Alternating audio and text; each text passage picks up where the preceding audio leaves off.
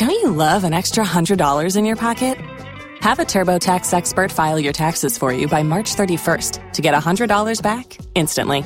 Because no matter what moves you made last year, TurboTax makes them count. That means getting $100 back and 100% accurate taxes, only from Intuit TurboTax. Must file by 3/31. Credit only applicable to federal filing fees with TurboTax full service. Offer can be modified or terminated at any time.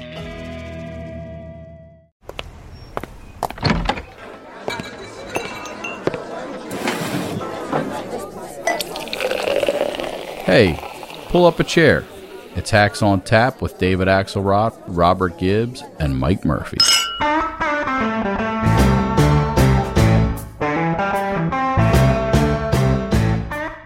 Weeks of negotiations, we have come to an agreement in principle. We still have a lot of work to do, but I believe this is an agreement in principle that's worthy of the American people. Well, I feel very good about it. I've spoken to a number of the members. I spoke to McConnell. I spoke to a whole bunch of people. And it feels good. We'll see when the vote starts. And look, one of the things that I hear some of you guys saying is, why doesn't Biden say what a good deal it is? Why would Biden be saying what a good deal is before the vote? You think that's going to help me get it passed? No. That's why you guys don't bargain very well. Anyway. Well, that is President Biden, who clearly understands something about Republican primaries, followed by Speaker Kevin McCarthy. And the deal, the mega deal is done, but are the votes there? What are the politics? What's going to happen? Plus presidential updates. We have all kinds of stuff to chew over here. I am joined by the one and only, the estimable Baron, Robert Von Gibbs here. Robert, how are you? And let's introduce our incredibly qualified to talk about this goat rodeo of the debt ceiling. Why don't you bring him in? And good to see you, too. Good to see you. And please, somebody get Joe Biden out of the airplane engine that he was standing in. I don't know why it is that presidents tend to give important statements either standing next to large airplane engines or helicopters, but it's a vexing thing that we've dealt with for decades. Crack advance staff. Best money can buy right there. Yeah. Let's introduce the one and only, the creator of the Circus. Yay. Mark McKinnon. Mark and his hat are back for a robust discussion. Mark, good to see you. Private First Class Hackaroo reporting for duty. Good to see you, pal. Thanks, guys. Well, they did it. They did it. Let's give them credit. They got a deal, but now they got to really get a deal through the herd of cats known as the Congress. Mark, what's your take on the whole thing? How do you think it'll roll out? And we probably ought to do a little how a bill becomes a law thing too here. Well, it's such incredible kabuki, as it always is. And they always have to wait till the last beat of the last act for anything to happen. And it's actually happening. I think it's kind of exceeding our expectations, but it also feels like it could fall off the cliff, in minutes. Given the constituency of the Republican Party and the cats that Kevin McCarthy's dealing with. But at the same time, none of the cats have raised at least publicly, the notion of the motion, the evil motion to vacate, which is what they'd be screaming if they really had a problem. And, I got to say, sort of on both, Biden is exceeding expectations once again. But McCarthy's exceeding expectations by a lot in terms of his whole speakership so far. Under the old prism, like if, the way we used to do all this stuff, McCarthy's had a pretty good win here. He's been able to push the president into, by normal, non-crazy Republican standards, a pretty reasonable deal to put the brakes on some spending. Under the old prism, and Biden went there because he decided he wasn't going to play chicken with the U.S. economy, and I give him credit for that. It's kind of an ungrown-up thing to hold up the debt ceiling. Don't love it. Not even sure why we have debt ceiling votes. But Biden recognized the situation, took a little heat from his left, and got the thing done. So I think they both get a win. But Gibbs, can you be our civics professor here and kind of explain rules, House, Senate, kind of what the path is like now that they've got the deal, and then we'll get into the politics of it all. Yeah, because I do think it's a great point, because I think there's a bit of a tricky path coming here, right? So The first thing that this has to go obviously through the House. The Senate can't consider it until they get the bill from the House. Let's put a pin in that for 1 second, because that could take a while. We know the X date is now June 5th, so we know the date by which this has to be done. The first hurdle that you mentioned, Murphy, is maybe the most important House committee, but it's one you don't hear a lot about unless there's some challenge, and that is the Rules Committee. And the Rules Committee basically sets the rule for how legislation will be debated, what will be debated, who will debate it, will there be amendments, what is in order, what's not in order. The interesting thing about this, so you have to pass on almost every bill, particularly one that only takes a majority to pass. You've got to pass the rule. So this is hurdle number one. In order for McCarthy to become Speaker, as part of that 15 voterama that we had earlier this year, he agreed to add 3 very conservative members to the Rules Committee. The Rules Committee is made up of not seniority. This is people picked by the Speaker, people picked by the minority leader. They stack the committee. It's very partisan. Yeah, I mean, it's totally the traffic cop. It's the only thing in Congress like the Politburo, where the ruling party, yes, the minority party no on every vote, but the ruling party wins. On everything. It is, and it's all politics. It's the traffic cop to get the bill to the House floor. What's interesting is the 3 people that got added make this a 9-4 majority for Republicans. And to your point, Democrats are going to vote against this regardless. Republicans will vote for this. Usually, maybe not now. The caveat here is that they have 2 particularly conservative members that have already come out and said they criticized the bill. Let's assume they don't vote for the rule.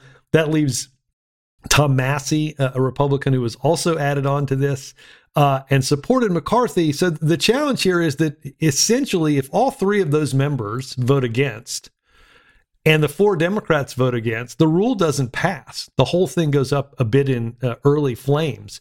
So I think the big thing to watch in this first step is Tom Massey, who supported McCarthy on all these votes. The other 2 people didn't support McCarthy until the end. So the first real hurdle in this is, can you get this by the Rules Committee, in which the Republicans usually have this grease? Then it goes to the full House.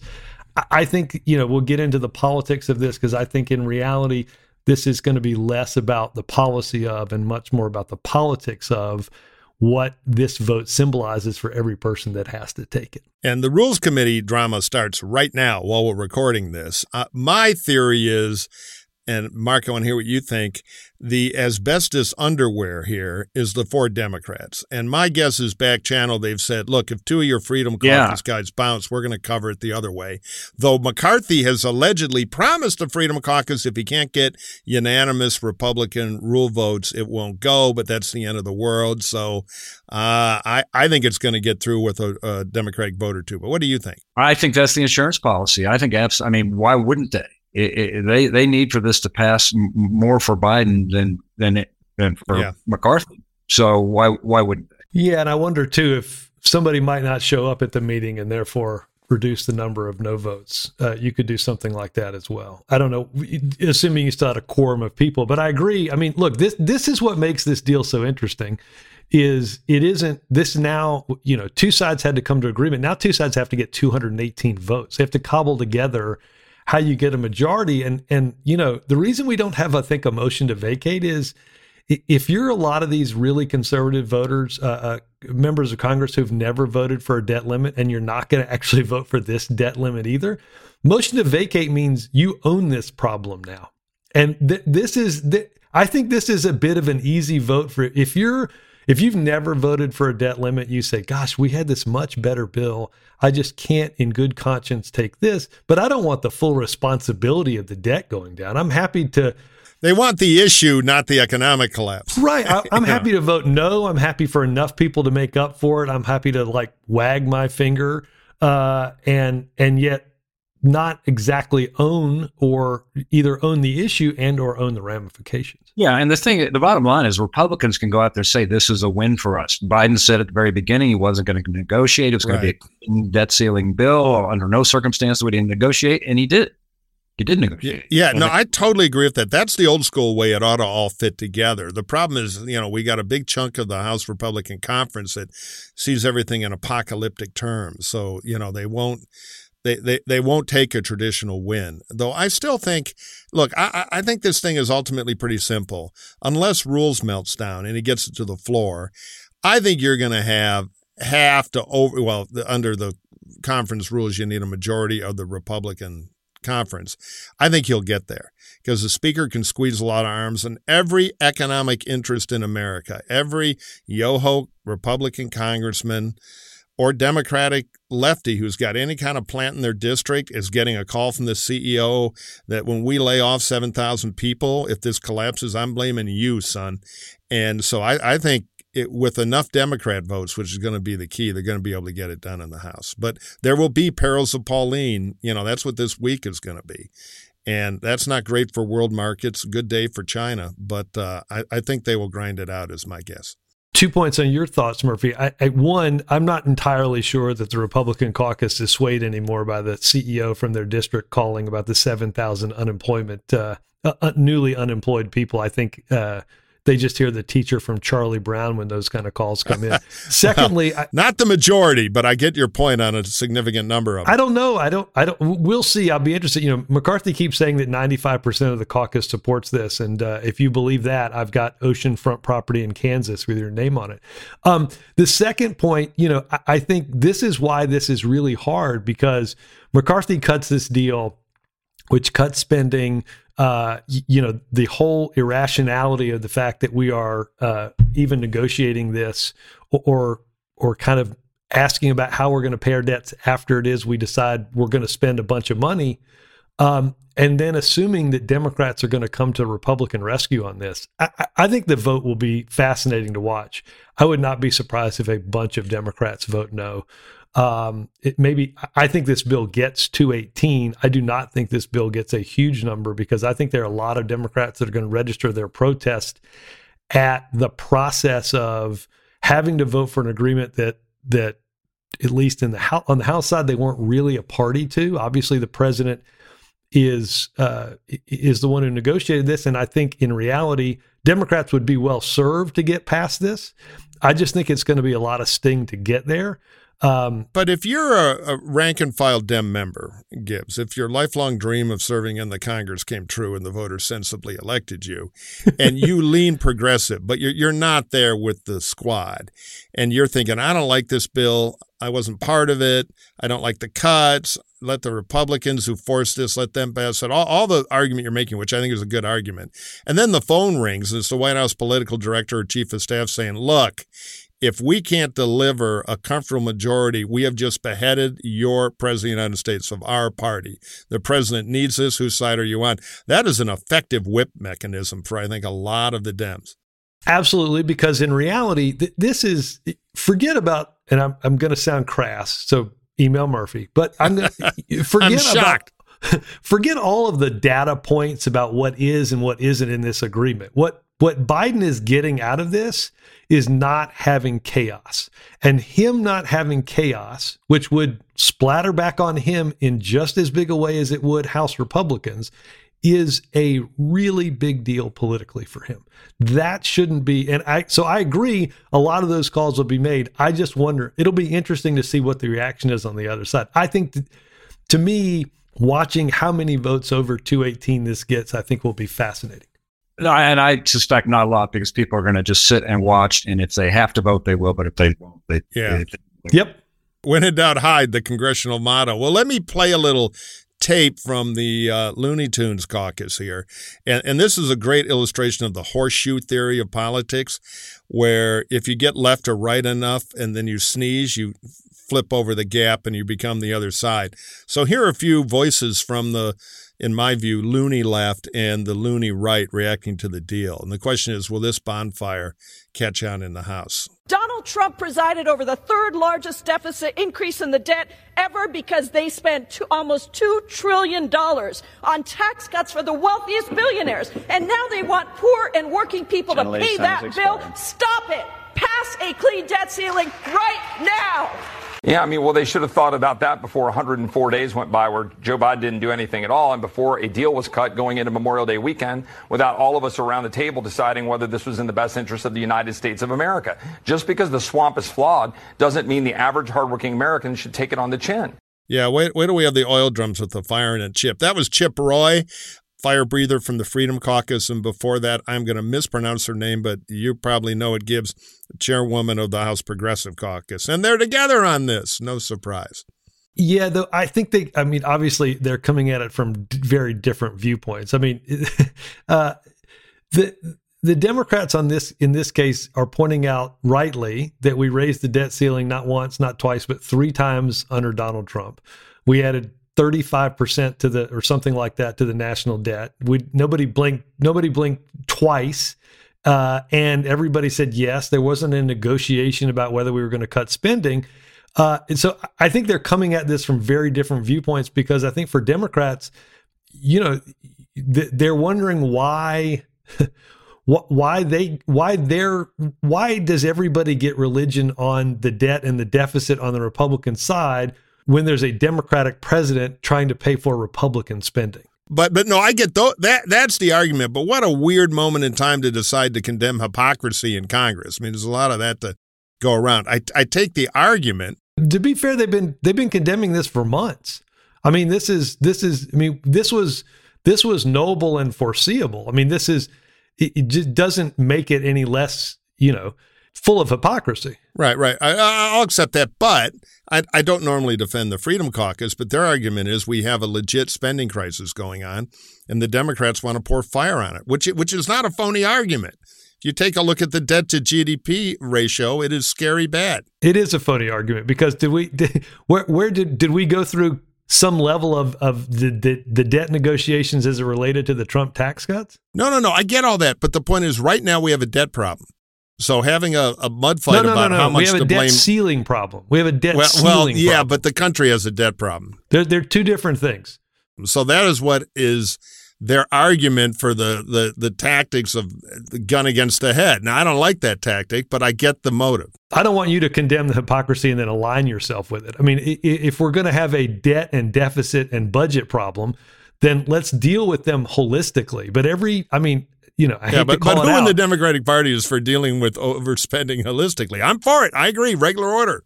But let's have regular order. But again, how do you do $2 trillion or $3 trillion in tax cuts and then kind of shrug your shoulders and say, my God, what we really need to do is change the work requirements for a 50-year-old on SNAP? I mean, does that seem? Do we? I'm for that. I'm actually for that. McKinnon, save us here, guys. You're going down the rabbit hole. All right, go ahead.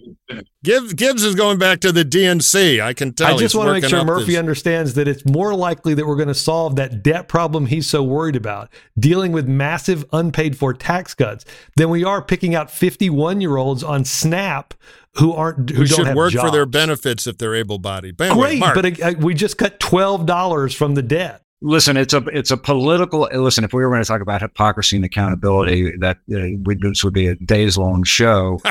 We didn't tell you this was going to be a days-long show, McKinnon. But I think when you think about the politics of this is working out pretty well for Biden, just in the sense that Republicans had to do something. They couldn't just say, "Okay, great, fine, clean bill. We came here because we'd really, we love spending." We love spending. Go ahead.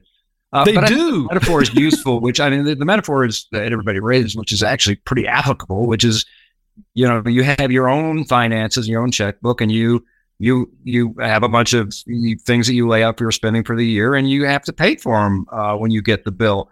On the other hand, I think if you have a situation where your bank says, well, you can negotiate a different interest rate on your home loan, you'd say, great, and so why wouldn't you go ahead and push for whatever reduction you can get on the money that you owe and you did already spend? If you could do that, you would. Yeah. So what about the Senate? Let's move the politics on. Rand Paul's squawking about it. Some of the lefties, I'm sure Elizabeth Warren's got a stem winder. We're going to hear her any minute.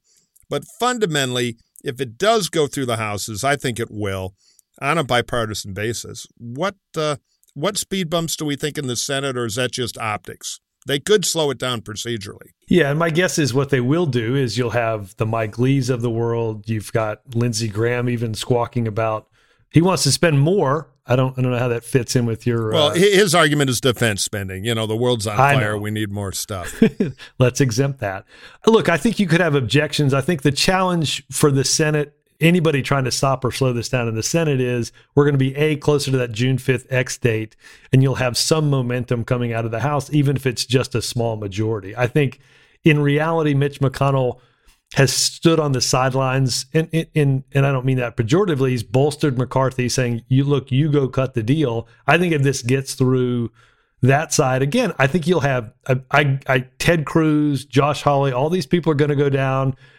You saw this even from Ron DeSantis. We have a bankruptcy, we're headed toward bankruptcy. We're still headed toward bankruptcy.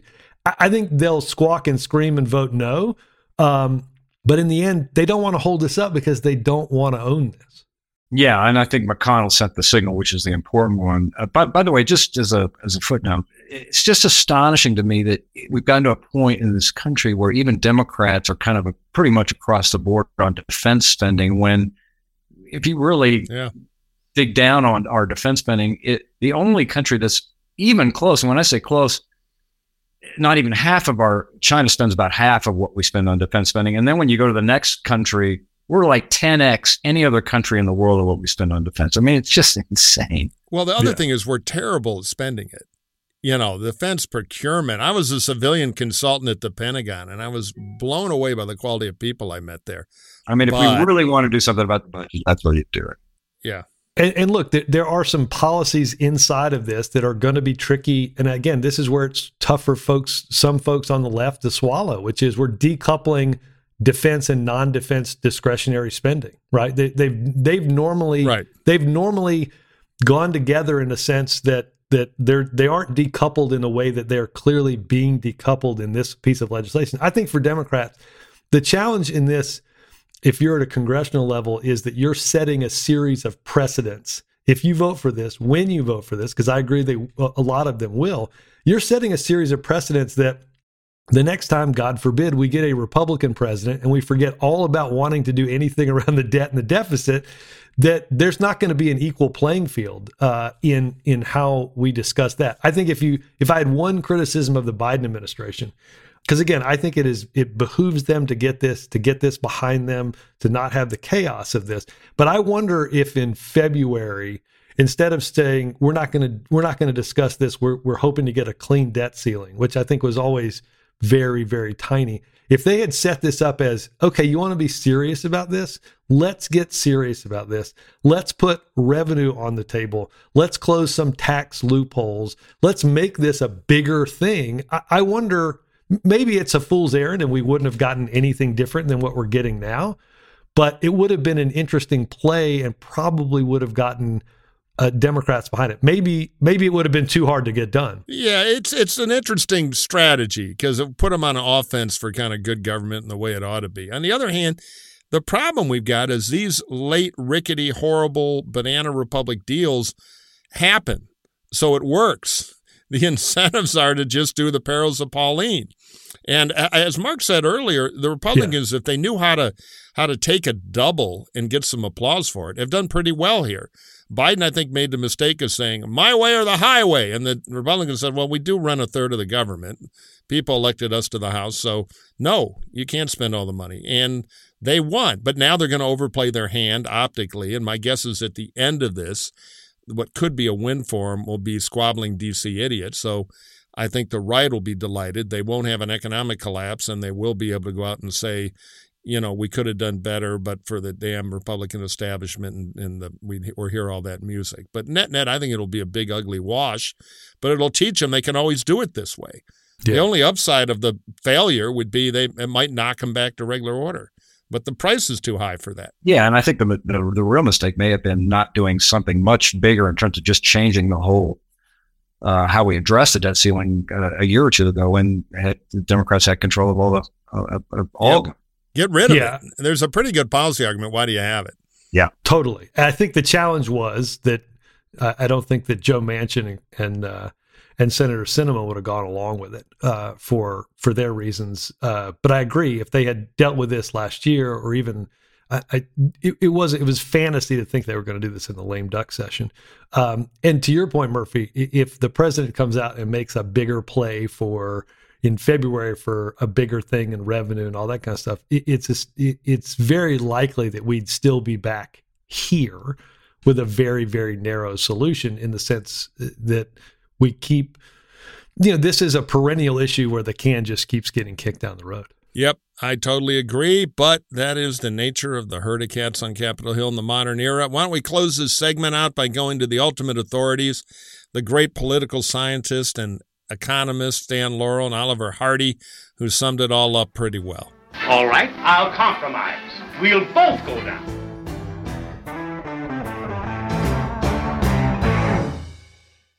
Waiting on a tax return? Hopefully it ends up in your hands. Fraudulent tax returns due to identity theft increased by 30% in 2023. If you're in a bind this tax season, LifeLock can help. Our U.S.-based restoration specialists are experts dedicated to helping solve your identity theft issues. And all LifeLock plans are backed by the $1 Million Protection Package. So we'll reimburse you up to the limits of your plan if you lose money due to identity theft. Help protect your information this tax season with LifeLock. Save up to 25% your first year at LifeLock.com/aware.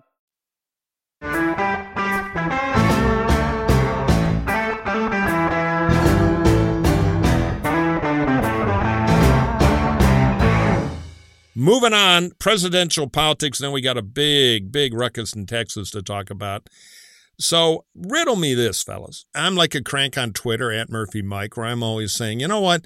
Wait till there's a caucus before these national polls. I can't turn on cable TV, any network, and get the latest, bag of donuts poll that says, oh, Trump up 2, DeSantis down 1, and then 3 pundits wearing 12 pundits worth of hairspray explaining to me how important today is. My theory from experience in this is that it's much more logarithmic. Happens late.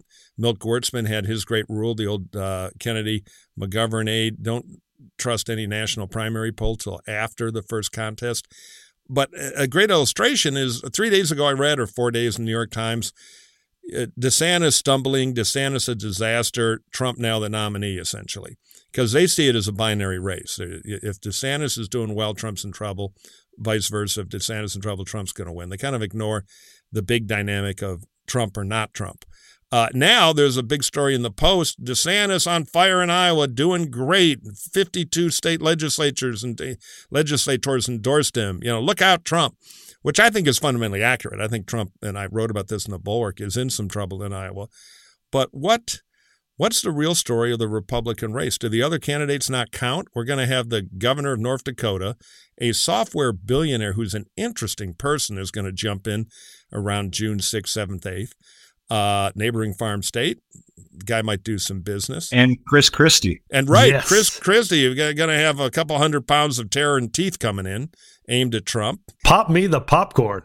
Yeah, Woo. just, forgetting our old argument for a minute, Gibbs, about I think Trump is going to go down. You think the party loves him. He's, going to win the nomination. But just backing up a little, is the race over, or is this like most places where there's actually going to be a contest, there are opportunities, and more interesting people get in every week? Tim Scott's up with $6 million at TV in Iowa with a great story. And an Oracle gajillionaire behind him. He's not running out of money anytime soon. Right. And DeSantis has a fire hose full of dough. So they're going to ante in. And this guy from North Dakota is a billionaire. He can easily write $10 million, light up Iowa, and see if they buy.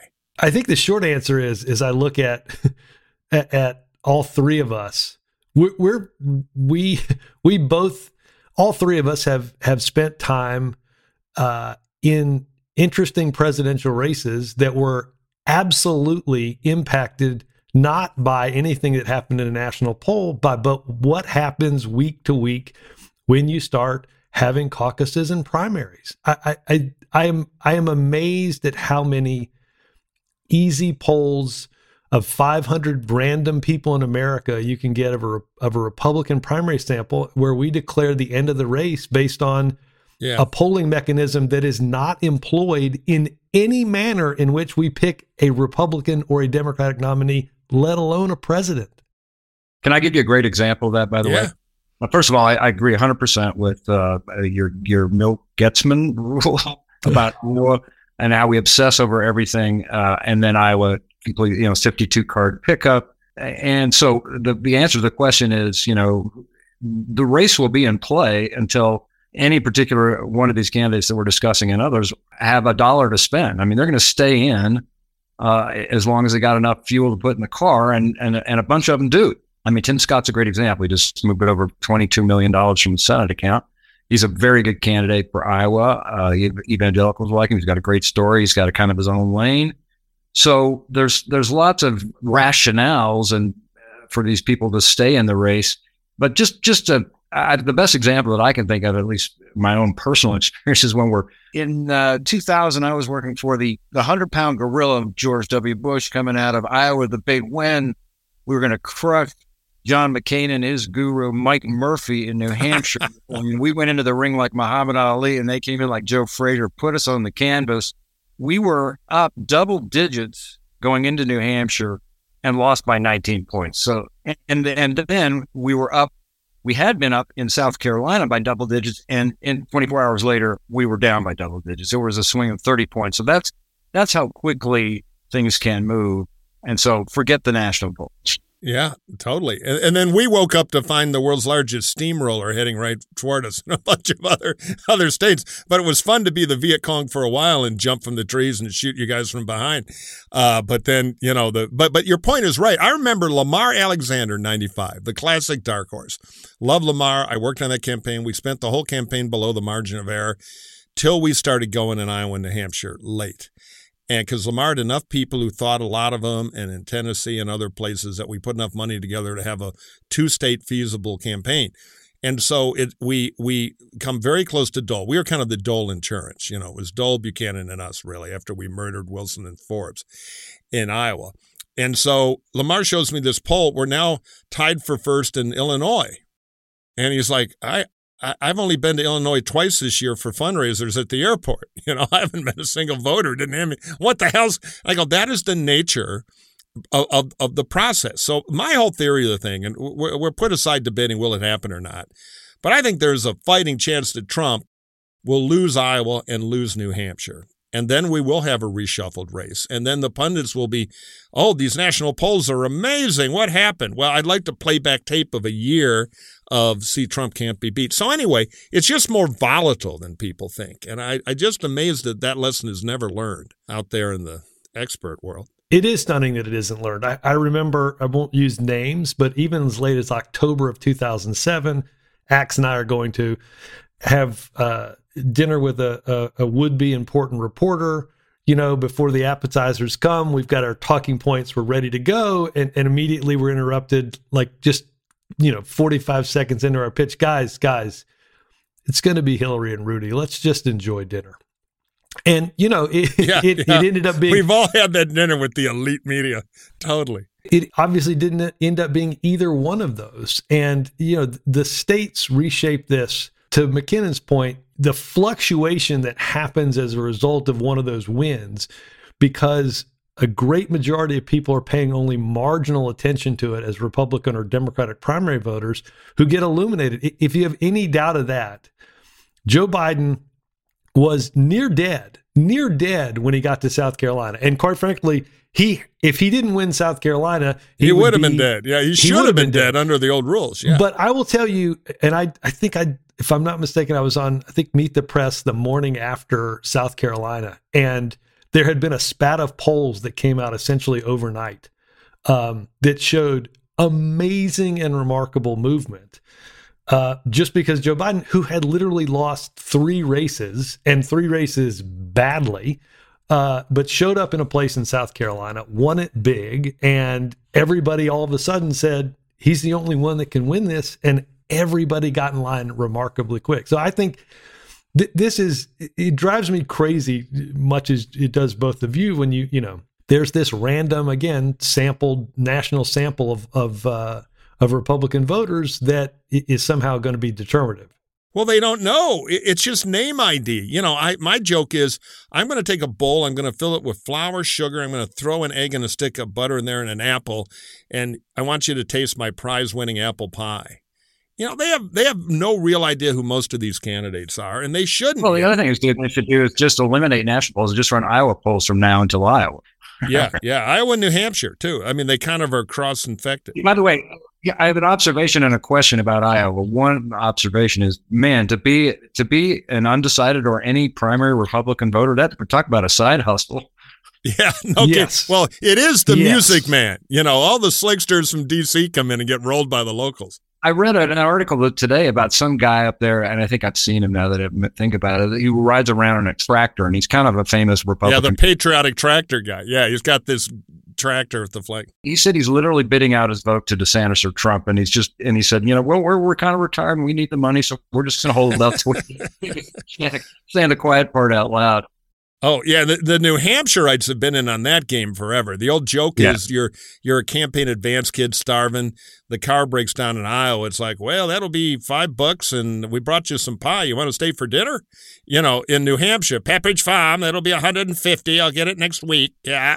They're totally into grinding up but the Iowans are smart. I've worked there a lot. Well, let me ask you one other quick thing about that. Well, and that's the Jeff Rowe factor, and not just the Jeff Rowe factor, but the strategy, which is the super PAC spending a gazillion dollars on, it's kind of the Ted Cruz model of, Camp Cruz, and now it's going to be Fort Benning. Right. Just reflect on what they're doing. Well, I went to that movie with the Jeb Super PAC, and we did it too. You can hire paid canvassers. You can go door to door with an iPad and register a lot of voter info. There are things you can do, but it's really hard because when you run a Super PAC, you can run media. And you can move people's numbers around. Ask Marco Rubio. We gave him a wood shampoo, so to speak. But, and we moved some Jeb favorables. We also spent more money pounding on Trump than anybody because all the other campaigns were, why don't you take all your money and kill Trump for us? Thank you. I didn't know I was working for you guys. But we did it anyway because Trump was when he started to surge.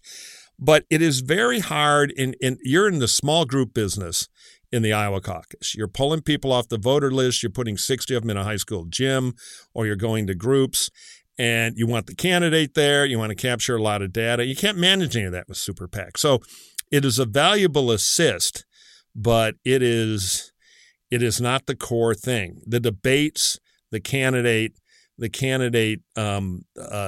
appearances, those are the core things. But let me retaliate with a question of my own because I've mentioned this, but I just want to shine a spotlight on it because some of our listeners may not have heard it last time. There are 172,600 Democrats and independents who went out on a cold night in the last Iowa caucus to vote for somebody. And culturally there, it is a big deal. Iowa speaks. We're the middle of the country. We don't get a lot of fancy attention. We speak. There's no Iowa caucus. What are they going to do? The Republican Party, traditionally, you show up at the door, register as Republican, you walk in and vote. Or you can change your registration online very easily at the Iowa Secretary of State. I think it's ridiculous to assume that there's not civic-minded people there who are going to show up in the Republican caucus. Now, I don't know if it's 10,000 or 50,000, but you got 176,000 people who have snowshoes and ability to do this who have nothing to do. And I think it is, going to be a factor we've never seen before. Interesting. That people are missing. And it's not great for Donald Trump. You're going to have 1,000 drunk college Democrats who are there for Trump, thinking they're wiring the whole election. But I was stopped on the street. I was there a month ago. And a Democrat recognized me and said, yeah, I'm going to be a Republican for a day. I'm going to vote in the caucus. I don't love any of these guys, but Trump's the danger to the country. We got to stop him. So now, will it be DeSantis or Scott? I don't know. We need a campaign. But I think all this R.I.P. DeSantis, as bad as the horrible Twitter thing was, all the optical mistakes they've made. Again, I think if we had Jeff Rowe here in the electric chair, he'd say, hey, I can't control any of that. That's the campaign. I'm working on the brochure for my door-to-door army to hand out in Black Hawk County. But that's the limitation of a super. Whoever's calling the DeSantis optical shots is making big mistakes. But, yes, the New York Times newsroom and the Post and Politico will work on that. Out there, he just signed up more state reps. He's selling tickets. So I see his candidate limitations, but I'm not willing to write anybody off right now. By the way, maybe we should say for the listeners that Jeff Rowe is kind of the it guy, guru, consultant, Karl Rove of the moment, seen as, super brain who worked for the governor of Virginia, who helped him win that race and was thought to be running. And then when he kind of hesitated, jumped over to DeSantis. Right, and in the grassroots, there's a lot of love and hate for him, and I think Jeff is wisely trying to get invisible for a while, which would probably be a good PR move because in this business, a little too much attention can go a long way. But he is the guy, and the other, not to get into criminology, we got Texas to talk about, but the other big general in the DeSantis super PAC left Phil Cox this week, who'd been there a while. So who knows what's going on inside the DeSantis world. I'll just bet the First Lady is the most powerful creature there. That is confirmed. Let me ask both of you a question, because I think at least I know my answer, but I'm fascinated to hear yours. Doesn't every candidate in the Republican primary, maybe except Chris Christie because he's going to do the McCain, New Hampshire strategy, does everybody descend on Iowa and spend an absolutely just a ton of time there? Because it seems to me if Trump gets out of Iowa first, it is much, much harder to catch him. Yeah. If the race gets scrambled, if there's, polling that shows him stronger in Iowa than he's been in quite some time, an Emerson poll last week, I'm waiting desperately to see some Des Moines Register polling. But if you were running one of these races, wouldn't you do we did this essentially in 2007, 2008. We realized I'm not going to win anything if we don't show that we can win in Iowa. We spent 75 days there. Don't you just go camp out and say, I'm going to croak Trump here? Yeah. I think it's all about, does Trump lose Iowa and New Hampshire? Then he bleeds to death. And I think the field will close really quick. The high dollar world will not tolerate a third place finish in Iowa anymore. I think. You think third is potential for who? Trump? I think third is a potential for Trump, and a bunch of Iowa hacks told me that. They think and I want to ask Mark about this. I think I like Tim Scott a lot, and I think he's got a real shot. What I worry about is Scott takes the President Huckabee, President Cruz, President Santorum pill, runs hard Christian in Iowa, hoping that crossover vote I spoke about isn't there, and beats Trump. But then that's kind of the end of it, because secular New Hampshire will gun you down, though maybe not for Trump. And then it gets confusing. We have two people who beat Trump in different places, and then it kind of becomes Trump's game. I thought watching President Bush in 2000 from our jungle hideouts in New Hampshire, I still thought the way he handled the Iowa caucus was brilliant, because he did Christian plus. He was evangelical friendly because he understood it, and in his own life he had a story to tell. But most of the campaign was reaching beyond that. And I think if I were the Scott people, I would study it, and you were there. But I think that's the real formula to beat Trump, that coalition, and to go win New Hampshire. Well, no question about that. But I think that Scott or anybody else would take a win under whatever conditions they can. And yeah. I mean, it's just a natural route for Scott to go. And a lot of people are going to be doing plus. But I think that Scott has a real case to make and a real appeal for those evangelicals, which gives him the job. I think he can combine it, though, as long as he doesn't campaign in one lane. He can combine it with that compassionate conservative kind of image. That's the plus that he can do. Right. That Cruz couldn't. Yeah, I worry about Burgum if he spends real money, because he's not a Trumpy guy. He's kind of pragmatic, regular conservative, muscling in there. And that's when the theory of too many candidates starts. So I'm very curious to see what Burgum's announcement messaging is. Well, give us the 60-second on him. Well, he's no idiot. Grew up on a farm.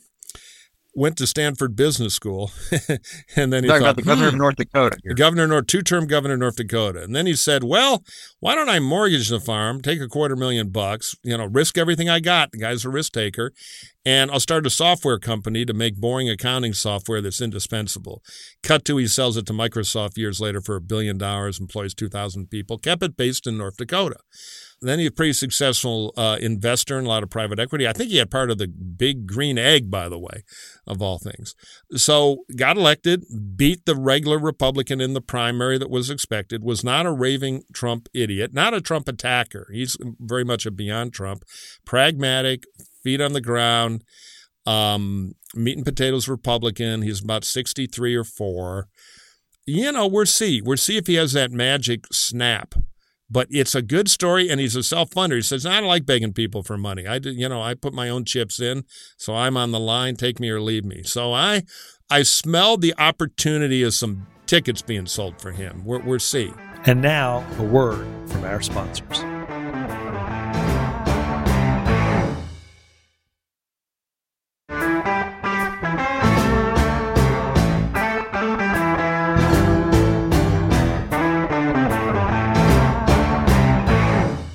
Let me ask you both this. You've got some big names in the Republican side thus far. some big names that we assume are going to get in. Do you think there's real estate for somebody that's essentially going to start at zero? I think there is a guy who's got a checkbook that doesn't start at zero. And it's just kind of the new guy, new story, kind of new. Yeah, enough of this already. I'm a governor. Why don't we do something about the spending? Why don't we do something? I mean, just somebody who can sing the old music and looks fresh in it. And he's folksy. The guy wears blue jeans to work. And he doesn't look like a Paul. He looks like the Marlboro man had a kid with a college professor. He's anyway. We'll see. In the movie, he'd be Sam Elliott's younger, little less westerny brother, the nerdier one. You can sell him, McKinnon. I see you smiling on the Zoom here because we're both seeing the same thing. He's got an open road Stetson, I'm sure. Give us $10 million of that guy in Iowa. McKinnon's got a few extra hats. He can get them on. Mm-hmm. The one thing I think is going to be interesting, and you've seen this a little bit. We don't spend a lot of time on this, but it is interesting to watch, and you've already seen this. The super PAC and the campaign for DeSantis are I think, on the threshold of making a decision about whether they go full frontal confrontation early, which I know was not their strategy 4 months ago. But it has been interesting to watch DeSantis hit Trump from the right on COVID and Fauci and the First Steps Act, which was 6 weeks. Abortion. The abortion stuff.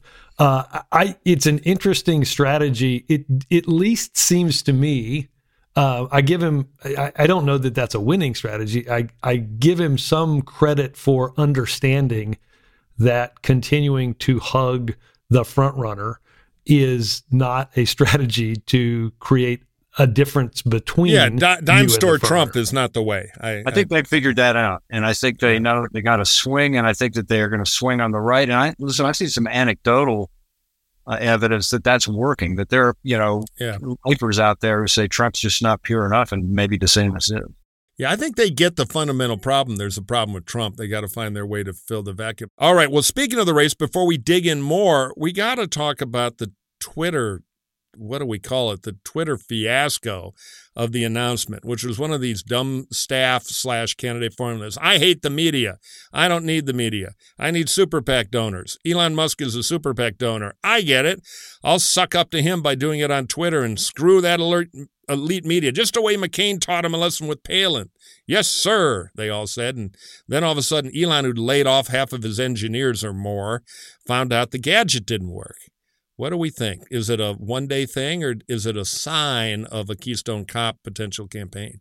No, I was going to say, let's ask McKinnon. McKinnon is he's the guy behind the camera. I mean, I got to think, much like we did, both of you spent a lot of time thinking about an announcement, That's where I'm going. Murphy talked about how important the debates are. There's 3 times during an election for president where you have an opportunity to really move the dial of public opinion. The debates, critical. If you're the nominee, the convention, your convention speech, and your VP, and the announcement, and your announcement.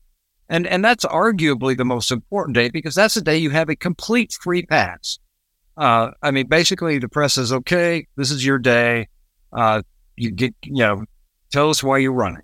And hopefully you've spent a little bit of time thinking about that. And importantly, how you're going to do that. And Murphy, I'm sure you with McCain and me with Bush and Gibbs, you with Obama, you spent a lot of time thinking about that because you know that how many eyeballs you've got and you don't want to screw it up. So you leave like nothing to chance, right? Totally. Control freak the whole way. Yes. And so at the very least, it is a wasted best opportunity for him to make a great first impression, and he's not going to have another chance to make a good first impression. And given the liabilities that he had about, being a complete dick to the general media anyway, and sort of closing them out and saying, I know tech, watch me do tech. And, it failed on almost every. And by the way, for a guy you want to humanize, we're going to do it with radio on Twitter. That way they don't see me. I'm just calling from my weird swamp cave here where I'm gnawing on a lamb. I mean, it was like the worst thing. In fairness, they couldn't get public access TV or AM radio. So, I mean, what is a guy left to do but go to Twitter Spaces? I mean, duh. Yeah. Well, he's doing the follow-up on shortwave. I actually tweeted a thing about there being the No Back Down pack. They've got a whole plan. Day 2, tour Nashua in a Segway. And then they're going to be on what space for? I mean, it just was such a symbol. I totally agree with you, McKinnon. I mean, this is something you obsess about. It is their symbolism, their pictures. This is something that you're gonna capture video of. You're gonna use this. This is your reason for being essentially a candidate. I think in 18 months, this will either be something that is laughed about, because he was largely successful in this endeavor, or a metaphor for everything that comes after, right? This is going to be like, gosh, this guy wasn't ready for prime time. They didn't take this seriously. A whole host of things. It'll be totally the lead on every look back. But look, totally. I will be contrarian. Despite the train wreck, early train wrecks can melt away. He's still got culture war. He's younger than Trump, and he's got 70 million heading to Iowa. He's not over yet. Oh, no. He's got a long way to go, despite what you read in the newspapers or with national polls. Just made it harder for himself. So. Right. The opportunity cost is huge. Opportunity cost, yes. All these campaigns, they're getting their Dakota rings together and their secret badges, and they're calling up the media about how smart they are. If I were running one of them, I'd say, we're doing debate prep 4 days a week from now to August. Because that first debate, if somebody's the Mayor Pete, and outclasses the others, they're going to be on rocket fuel. And most of these guys, like all candidates, will think, no, the routine I did at the Orlando Chamber of Commerce or the Charlottesville Chamber of Commerce will be enough, or I'm Tim Scott, people love me, I've never had a fastball thrown at my head. And they just show up doing their regular act. It'll be Trump night, or it'll be Christie versus Trump night. So nothing is more important than breaking through in that debate for these guys. Vivek Ramaswamy. Yes. Oh, and the quality guru from Michigan. That we ought to have that guy on. I'm blanking on his name. He's driving around in a Winnebago and spending money. He's another guy with some money who's what was his name? He couldn't get his signatures right. But he's hilarious. This kind of 80-year-old guy who's anyway. We're going to get a load of him. We digress. Too. And old plain-spoken Burgum may show up with a lot of curiosity and all shucks it. Well, the other guys are, anyway, whoever's ready to break through is going to do well. And that takes prep. Last exit question on this. Yes, sir. And then we got to get to Tejas. All these guys jumping in, what does that say about DeSantis' strength? Well, same thing it says about Trump. They smell gold, blood, weakness. Yeah, the man who would be king. I mean, I think that's what the last 3 months of DeSantis, having some real issues just created an opening for everybody else to say, okay, it's not a two race. And out of fairness, just quickly, I'm not a fan, but we should say the words Nikki Haley. Although her Q1 report showed only $4 million federal cash, and we know the reality because of bills stuffed in the office drawer, it's 3.5. If she doesn't show some money, she's not going to make it to November. Mark, we would be remiss to not call on your voluminous Texas roots to tell us what in the world is happening where a decidedly Republican legislature this weekend overwhelmingly impeached a decidedly Republican attorney general. Well, this is pretty spectacular circus kind of stuff down in Texas right now. And it's also a note of hope for those prisoners of hope out there, that maybe you reach a point where maybe even your own team says, we need an ounce of accountability here, where you got a Nimrod like the attorney general, Ken Paxton, a guy there in Texas who has somehow survived a couple of elections with all kinds of stink hanging over him since 2014. And the list of particulars we literally don't have time to go into here. It's the most ethically flawed administration you can imagine, where he's doing favors for a building guy, and there's a mistress, and there's a... No, it's incredible. Dreadnought class. I mean... They get his wife elected to the Texas Senate, who's going to be a juror in his trial now. His wife.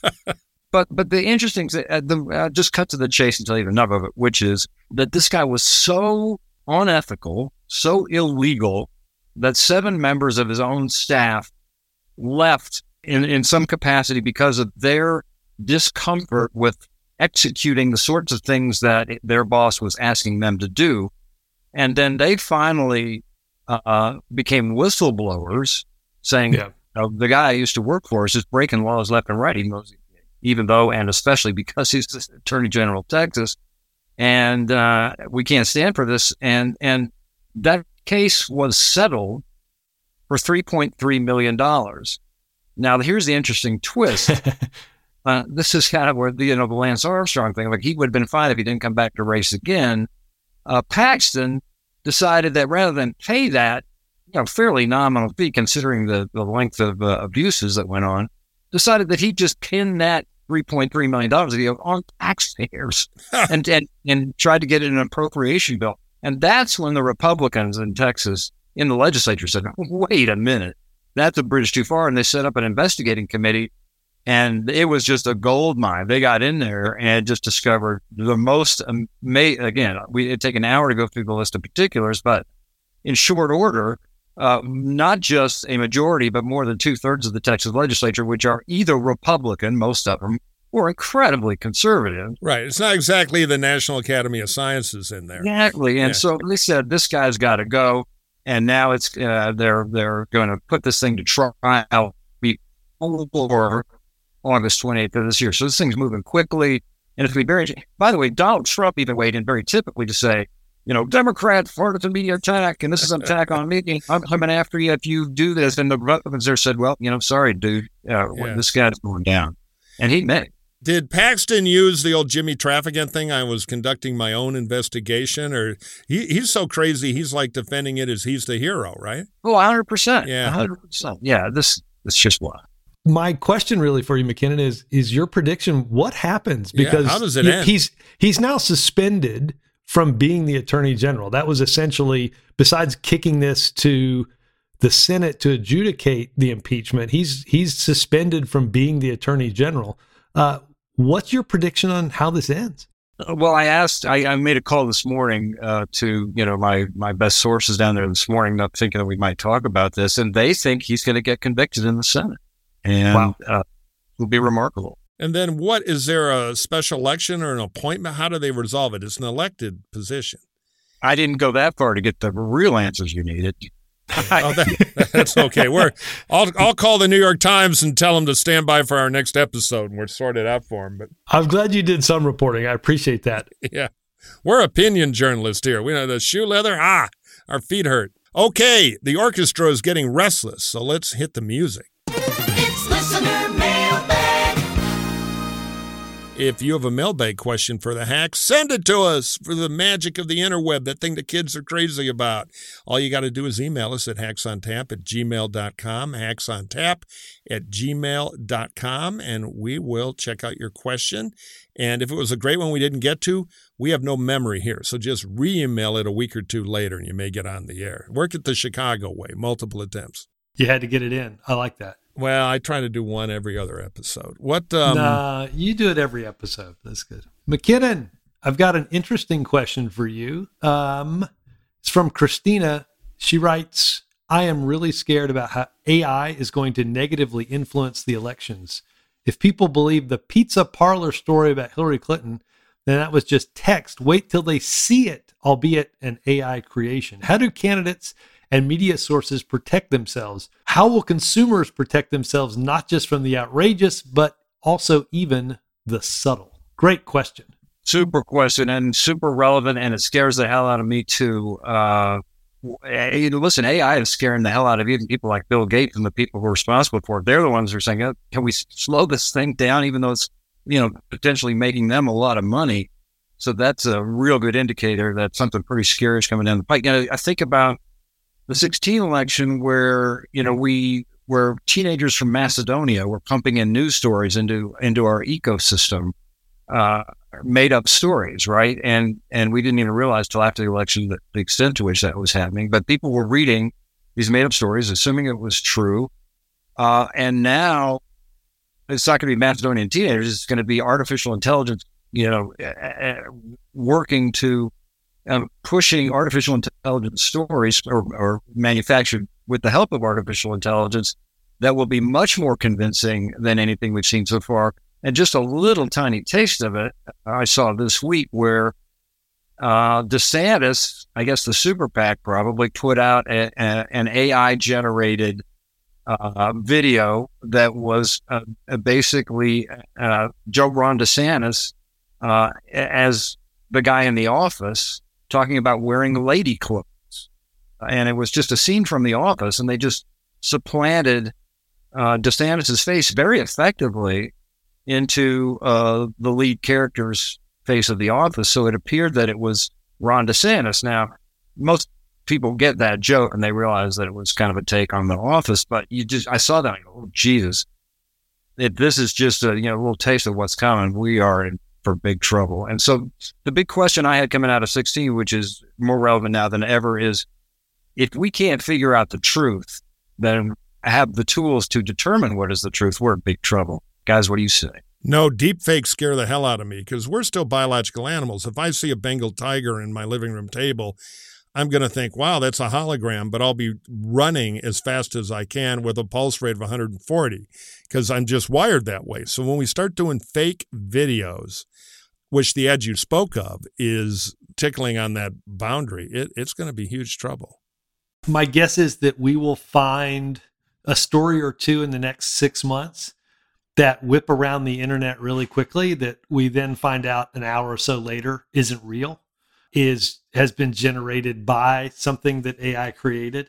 And, look, I think the challenge that I think we have is the one Mark pointed out, which is at least half the electorate's been re-engineered to think a different series of things, right? And we've got campaigns still playing along with it. Last week, Ron DeSantis, for whatever reason, decided he needed a flyover in a video that he had. And so they added a flyover that didn't actually happen into the ad. And so in some ways, it's going to be interesting to watch campaigns yell about this stuff, even though they're still kind of gaming the system a little bit as well. I just think the outcomes are somewhat limitless. I think we have no real idea how all of this will operate in normal life, let alone in the hyper-partisan playground of politics. I think we're in for a long 2 years as this goes. So just for fun, we asked AI about this. We went to good old ChatGPT, which we know was already listening, and we said, how will AI hurt the next presidential election in the USA? Now, all of a sudden, my appliances in my house are now spinning at a dangerous and potentially explosive way. But what it answered was an AI language model. I can provide some insights into the potential impact of AI on the next presidential election in the USA based on current trends and possibilities. Note that future is uncertain. We better pay this thing off quick. It's open for business. So then it enumerated a couple of things. One, disinformation and fake news. AI systems can be used to generate what we talked about. Two, targeted micro-propaganda. AI algorithms can, it really knows how to do it. Three, automated bot networks. AI can be used to create and deploy automated bot networks on social media platforms, amplifying certain narratives or hashtags and suppressing others for data privacy and security. They can do a lot with that. And biased decision-making. AI algorithms can independently perpetuate biases present in training data or program. I haven't heard of this one. If these biases go unchecked, they may influence decisions. And then there's a little disclaimer. It can also play a positive role in enhancing election security, blah, blah, blah. So AI has thought about this. Yeah. So there you go. All right. Well, I'm going to call up the Swiss Council office here for my future move. If that's what AI came up with on their own in 30 seconds. 1 second. It was incredible. Blip. Today, imagine where it'll be 6 months from now. It just added something, too. I like McKinnon's hat. So this thing is everywhere. Yeah, it actually added another thing. It says you're all screwed. I think this is going to be fascinating to watch. We were worried that sort of some level of social media could and did have an impact on elections. This is going to be times 100. Buckle up, boys. I didn't read it all, but here's one sentence floating around in point 3, automated bot networks. That's a little chilling. These bots on social media can simulate human-like behavior, making it difficult to distinguish between genuine public opinion and artificially generated content. content. So, scary stuff. I'm going to get my HAL 9000 and try to work up a counter strategy. In the meantime, we're going to cut the mailbag here. We're trying to get to a few extra questions next week because we blew all our time talking about AI, but I'm glad we did. It's going to be a huge, huge deal. Before we go, our book club. You can go to hacksontap.com/book club. We've been recommending books from our fine guest, and Mr. McKinnon has a book for you. I do. This is right on point for today. One of my favorite authors and people in our culture is a guy named Larry Wright. Larry wrote the Pulitzer-winning book, The Looming Tower, and many great articles and books. Mainly writes for The New Yorker. Multi-talented. He's a multi-hyphenate. He's got a great band out of Texas. But he knows Texas as well or better than anybody. Has written a lot about it, and he's got a great fictional novel just coming out. You can pre-order it. It's called Mr. Texas. Oh. And when we look at what's happening right now with the Attorney General, Wright's timing once again. He also wrote a book about the pandemic before the pandemic happened. So he's right on point once again about just the craziness of Texas.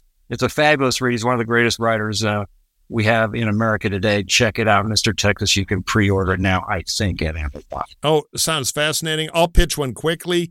Zev Yaroslawski, the behind-the-scenes city councilman and county supervisor, muscle man here in L.A. County, not so famous, had a massive impact for years. He has a memoir out. He's a listener, by the way. Hi, Zev. Zev's Los Angeles, from Boyle Heights to the Halls of Power. Get both of these recommendations and others that we've added at hacksontap.com/book club. Mark McKinnon, thank you so much. Baron Von Gibbs, always a pleasure. Kick it hard. Carry on regardless. Good to see you both. Next time, we're getting hats, Murphy. We're doing it with McKinnon next time. I refuse to participate again if you guys don't have hats. Good. I'll dig out my old Stetson Roadmaster here, which is upstairs somewhere. So I'm in. Excellent. As always, fun to be with you both. Gibbs, we're going to get you the big Martin Short sombrero one from Three Amigos. I'm going to make this my mission. All right, good. I'll wear the bullfighter suit, too. All right, Hacks on Tap. That's us. Thanks for listening, everybody. We'll be back next week.